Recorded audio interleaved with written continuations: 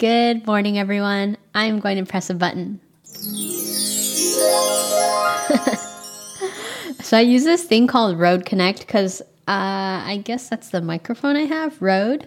And on the side, there's these buttons that, there's an intro, outro, there's laughter, there's a sad trombone. So it's fun to play with. Maybe down the line, I will get sophisticated enough that I add my own intro, outro music and sound effects. But until then, I'll just keep it simple. And today, it's raining outside. So it's not pouring, but it's a good steady rain. And I was not expecting it. I don't know, I guess I forgot it rained in November, December. But I guess that's the West Coast version of snow. Maybe. But yeah, it's nice. It's nice to have that lush pitter-patter sound. And last night, I was cold. And so I laid down on my love seat on my side. And then Apollo came to snuggle me in front of my chest because there was a nice little space there. And then Titus climbed over shortly thereafter, and he situated himself behind my knee. So in between that little angle I had in my bent thigh and my calves. He was definitely warmer to cuddle with than Apollo. And as I lay there and enjoyed these two little balls of heat, I just started thinking to myself, they probably love me as much as people talk about dogs love their owners, right? For me, I've personally been depressed these past few years, ever since COVID. And I want to say a big part of it was COVID and the whole isolation, which I've learned just really I do not do well with. But I also think it was at that time that my anxiety really started to reach their threshold level where I had to do something about it. So I think these past few years have also been hard just because all these memories are coming out and I'm having to deal with it. And one of the symptoms of CPTSD is this perpetual constant feeling of anxiety and depression. And funny enough, about a half a year ago, before we started going down this path, before my sister learned about PTSD and told me about it, I told her that I realized I was depressed. I realized that for the past 2 years, I felt like I lost my mojo, and I've been constantly zoning in and out of feeling connected with my big goals and then not caring about them and struggling to get out of bed. So I'd have these short bouts of mojo again. They might be 1 to 2 months long. And then for the rest of the year, I was constantly struggling.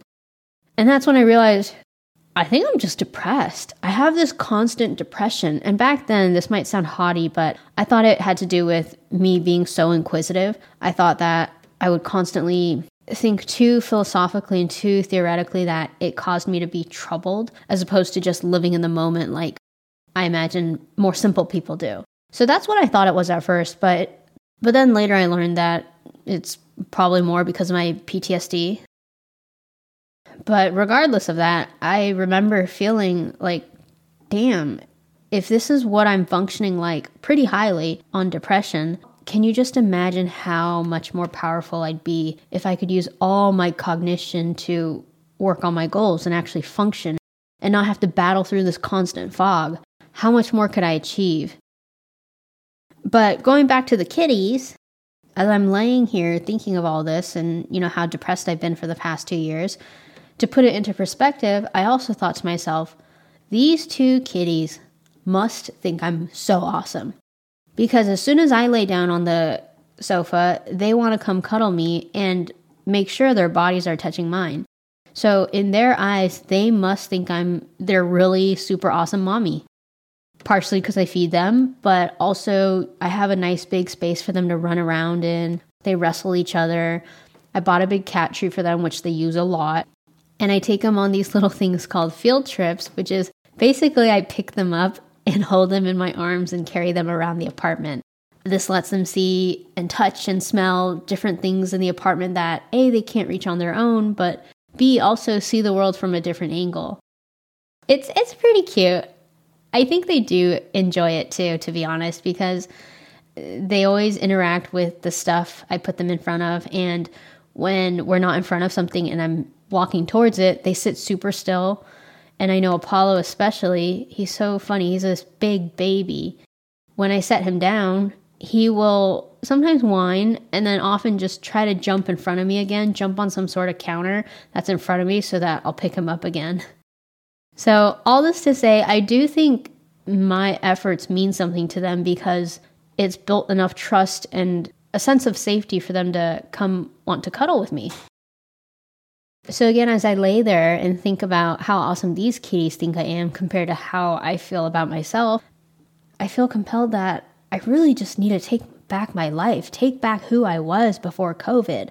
I want to get out of this depression and have these massively productive habits and routine again. You know, the whole sleep early, wake up early, work out in the morning, get your morning in, and then start work, then kill it at work and bring that energy and confidence into my hobbies after work.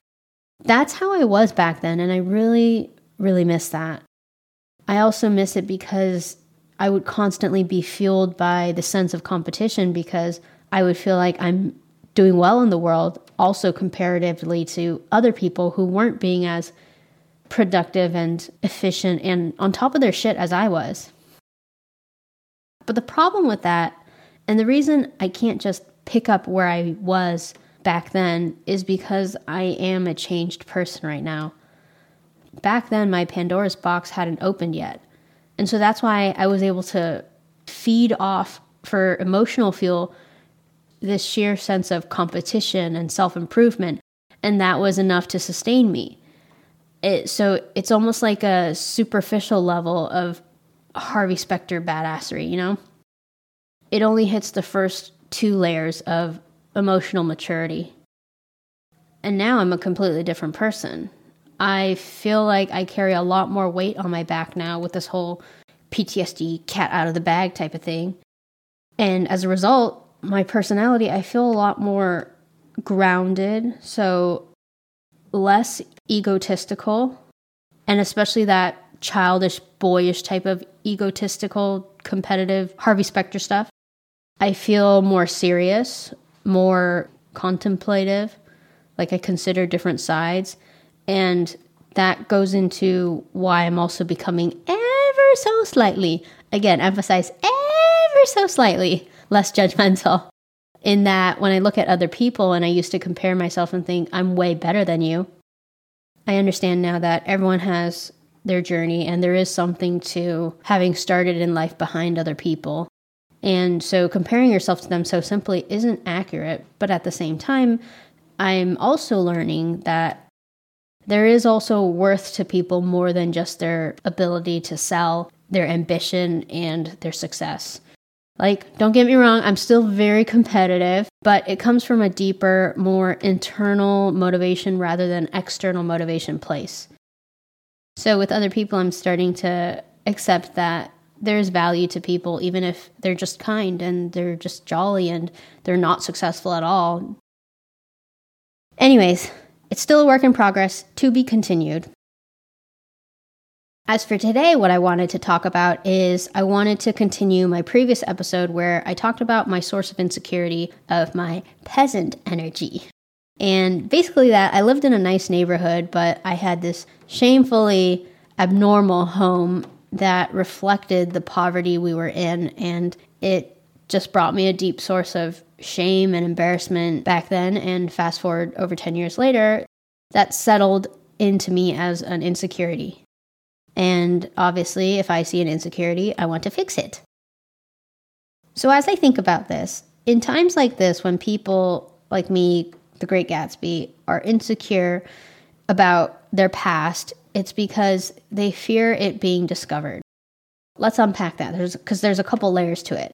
They fear it being discovered because they're trying to hide it. So the first level is they fear that they won't hide it well enough and it'll come out. But why are they hiding it? They're hiding it because they're running away from it. And they're running away from it because they think it's a bad thing, that they shouldn't have people know about them. And the reason they think it's a bad thing is they think that their bad circumstances in the past reflect on their character and worth to some degree, which, if you go a layer deeper, also indicates that they are judging themselves for it. So my antidote to this insecurity would be to address all of that. So in no particular order, here are just some of the thoughts that I have. The first thing is that I feel like me having grown up poor reflects poorly on my character and my worth. I feel like the circumstances I grew up in are in some way connected to my worth as a person.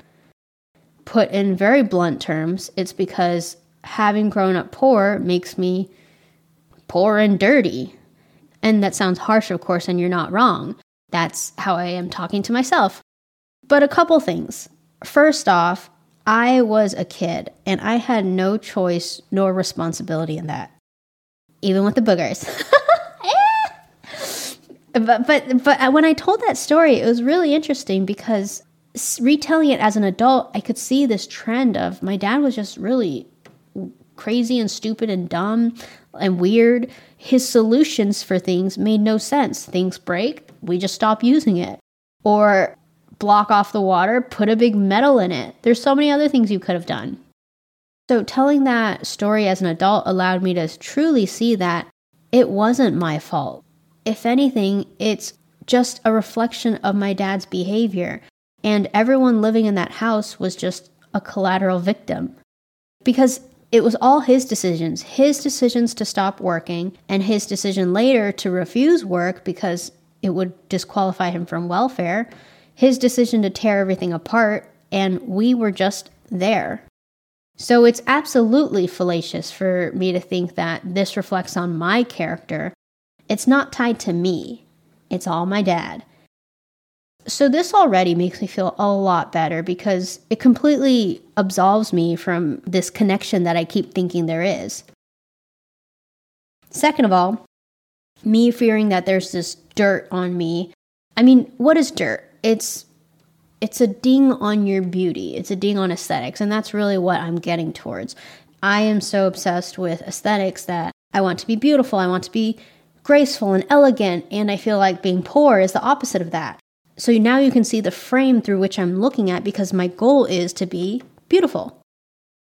Now, thankfully, I recently came across this amazing example of Miss Thailand. Miss Thailand came from poverty. Her parents picked trash, and the toys she had as a kid were from that trash. Her parents would find toys in the trash, and they would come home and clean them up and fix them up, and those were her toys. But now, today, she's Miss Thailand, and she is the epitome of beauty and grace, and that is a powerful example for me because it's right in line with what I'm worried about. It tells me that it is possible to still come out so beautiful, elegant, and immaculate on the other end, and that my past doesn't force me to stay forever dirty the way I think it does. I guess another example could be Cinderella. Like, Cinderella's ashes wash off too. All right, so now that we have this down, let's tackle the execution part of this, which is me hiding it from the world. The opposite of hiding it is not hiding it, and finding out a way to accept this into my story and my identity. By me accepting it first, this will take away the fear of anyone finding out, because it takes away their ability to make assumptions and judgments about me, because I've already taken control of the narrative. It's similar to when people sometimes poke fun at their own insecurities first, so that the bullies lose the power and opportunity to do that. So when I think of these self-development people, guests who are on podcasts because they've written books, because they've been through a lot, and they've still come out extremely successful on the other end, I mean, it's just that. A lot of them did come from nothing. And the way they describe their narrative is that they own it in a way that they accept it just enough that they're teetering on the level of embracing it, but not enough to make it their whole personality. They don't lean into it. So how this sounds is they just state it as a matter of factly. They state it as a precursor, as a way to benchmark what they're about to say, which is how far they've come. So it's a very matter-of-factly thing, and even so, the only purpose of stating it is to lead you back to the present day badass who is standing in front of you. So there's a purpose, and they're not pausing to sulk in the past, but they mention it. So as I think of myself, how could this pan out for me? It might be something like, yeah, I actually came from nothing. My dad chose not to work and support his family, so we struggled a lot. So I've taken all the elements of what I talked about so far. I've stated it as a matter of fact, so I don't shy away from it, but it also doesn't delve into a pity party. And it also keeps the fault very strictly in my dad's corner. So it's clear it has nothing to do with me. It's not a reflection of the person standing in front of you. And as I start to use that narrative, meanwhile, I can still continue to work on my beauty and grace. I can continue to improve how I walk in heels. Eventually, I want to take an etiquette class. I don't think that's bad. I don't think that's necessarily a part of me running away from it. The two can coexist. I can still want to be elegant and pretty, and I think that's something just ingrained in me. But at the same time, I don't have to be ashamed of the fact that I wasn't born into a family that had pedigree. And in fact, I am completely a self-made woman. Very much like Miss Thailand. So yeah, that's my thoughts on it. Thank you for listening. Bye. Oh, wait. Outro.